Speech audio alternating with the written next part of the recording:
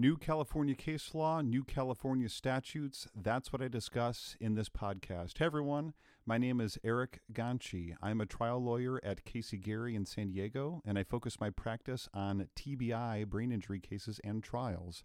I'm also a total nerd about tracking new laws, as this emerging and developing info can win and lose cases. Please enjoy my podcast, The Ganci Law Update, a Casey Gary podcast.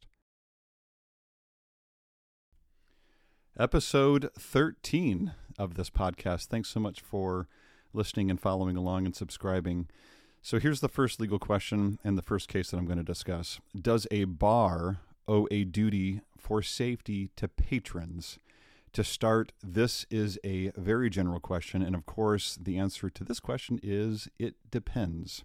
This recent decision, Glynn versus Orange Circle Lounge Incorporated, cited as right now 2023 WL 6438060, that will be in the show notes, gives thoughts and an analysis on this.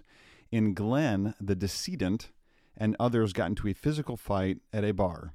They then left the bar at approximately the same time, although separately. About an hour later, about a block away from the bar, these same people get into another fight, and unfortunately, decedent dies from that fight. The trial court held in favor of defendants here to start, and ultimately this court affirms that judgment. First, generally, bar proprietors owe a duty arising out of a special relationship created between themselves and their customers. As California Supreme Court has explained in past cases, the duties of bars including providing assistance to their customers who become ill or need medical attention, to warn patrons of known dangers, and in circumstances in which a warning alone is insufficient, to take other reasonable and appropriate measures to protect patrons or invitees from imminent or ongoing criminal conduct. Such measures may include telephoning the police or 911 for assistance, or protecting patrons or invitees from an imminent and known peril lurking in a parking lot by providing an escort, by providing security personnel to a car in that parking lot. So, here, a fight an hour later and a block away, is that imminent or ongoing? And ultimately the court here says, no, it's not, saying defendant's conduct is quite significantly removed from decedent's death by physical distance, time, and the tenuous logic of the causal connection plaintiffs draw between defendant's conduct and decedent's death. Ultimately, the court says and holds here a bar's duty arising out of its special relationship with its patrons extends to protecting patrons from imminent or ongoing criminal conduct, but not further. When patrons safely and peacefully leave the bar, as decedent and the assailants did here, the bar's special relationship with them terminates, and the duty it owes to them ends. If you volunteer at a school, are you an employee for purposes of a personal injury versus a workers' compensation claim? This issue comes from this case, Perez versus Galt Joint Union Elementary School District, filed September 25 of 2023, and is decided by the Court of Appeal, 3rd District in California. The site right now is 2023 WL 6474984, which will be in our show notes. Here, the plaintiff volunteered at a spelling bee at the defendant school. Unfortunately, plaintiff fell off the school's auditorium stage and down an adjacent stairway. So, can plaintiff make claims against the school, or must she take action as solely with a workers' compensation claim? First, the general law. Generally, a person performing voluntary services for a public agency who does not receive money for the services is excluded from the definition of employee under the Act, which is Labor Code 335 sub A9. However, under certain circumstances, volunteers of statutorily identified organizations can be deemed employees under the Act.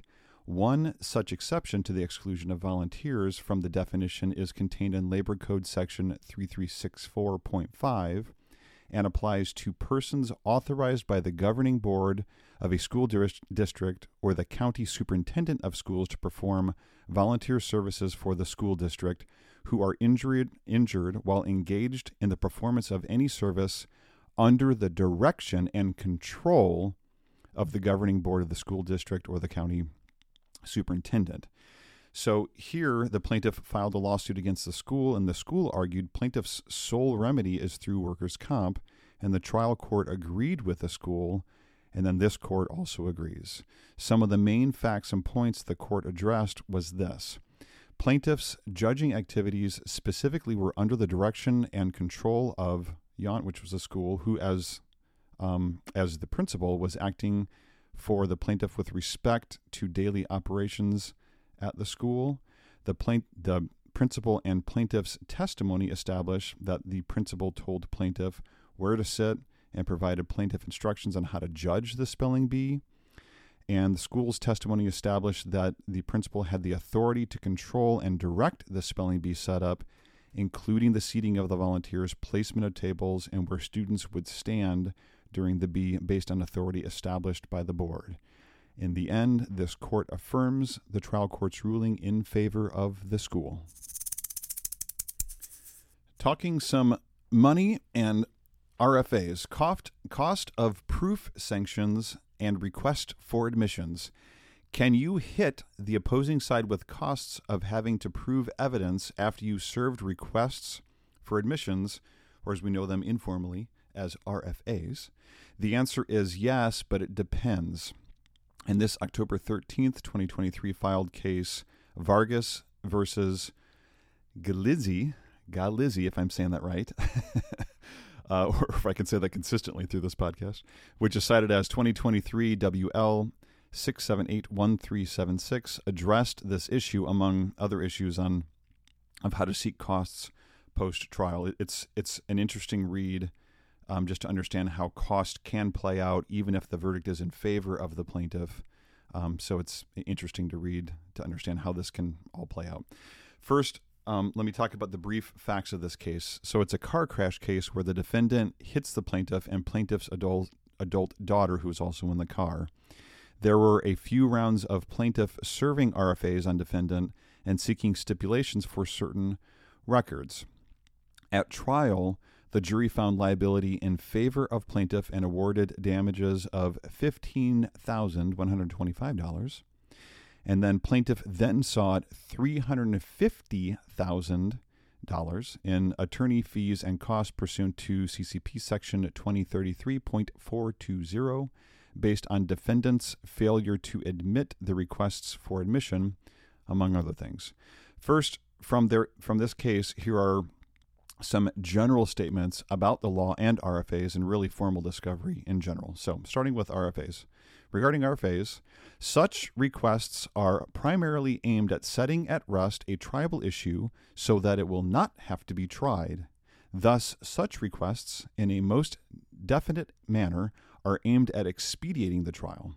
For this reason, the fact that the request is for the admission of controversial matter or one involving complex facts or calls for an opinion is of no moment. If the litigant is able to make the admission, the time for making it is during discovery procedures and not at the trial. Requests for admissions are not restricted to facts or documents, but apply to conclusions, opinions, and even legal questions. Thus, requests for admissions serve to narrow discovery, eliminate undisputed issues, and shift the cost of proving certain matters. If a party denies an RFA that is later proved, CCP section 2033.420 sub A provides for an award of costs of proof. And it says this: if a party fails to admit the genuineness of any document or the truth of any matter when requested to do so under this chapter, and if the party requesting that admission thereafter proves the genuineness of that document or the truth of that matter, the party requesting the admission may move the court for an order requiring the party for whom the request was directed to pay the reasonable expenses incurred in making that proof, including reasonable attorney's fees. So this subdivision B of this code section says this: the court shall make this order unless it finds any of the following. 1, an objection to the request was sustained or a response to it was waived under CCP Section 2033.290. 2, the admission sought was of no substantial importance. 3, the party failing to make the admission had reasonable ground to believe that the party would prevail on the matter. Or 4, there was other good reason for the failure to admit. But keep this in mind. An award of expenses pursuant to CCP Section 2033.420 is not a penalty. Instead, it is designed to reimburse reasonable expenses incurred by a party in proving the truth of the requested admission. Okay, so with all this and trying to prove the genuineness of the document, like within the case here, must that only be proven at trial? The answer is no, and the court says this. The statute contains no requirement that proof be made at trial, nor is it apparent that the technical definition of the commencement of trial found in Section 581 would be applicable in this context. So in this Vargas case, plaintiff proved the genuineness of the document in a pretrial hearing. Also in this Vargas case, plaintiff served RFAs to admit defendant caused some injury to plaintiff. So plaintiff was seeking cost of proof sanctions for this RFA too. Just about admit that you caused some injury to the plaintiff. And the court here says this: it is true plaintiff presented considerable evidence at trial regarding her injuries. However, this evidence was presented not to show some injury had occurred, but the extent of her injuries. Even if defendant had admitted the request for admission, plaintiff would have needed to present the same evidence to assist the jury in determining a proper damages award. And the court here concludes this: we cannot say plaintiff incurred any cost to prove, quote, some injury, end quote, occurred. Ultimately here, with how all the costs after the trial broke down, even with a verdict in favor of the plaintiff, the court confirms an order for the plaintiff to pay defendant about $28,000. And that concludes this episode of the Ganci Law Update. Thanks for listening, subscribing, and sharing. Please visit cglaw.com for further blogs, case updates, and news about our firm. That's cglaw, as in CaseyGaryLaw.com.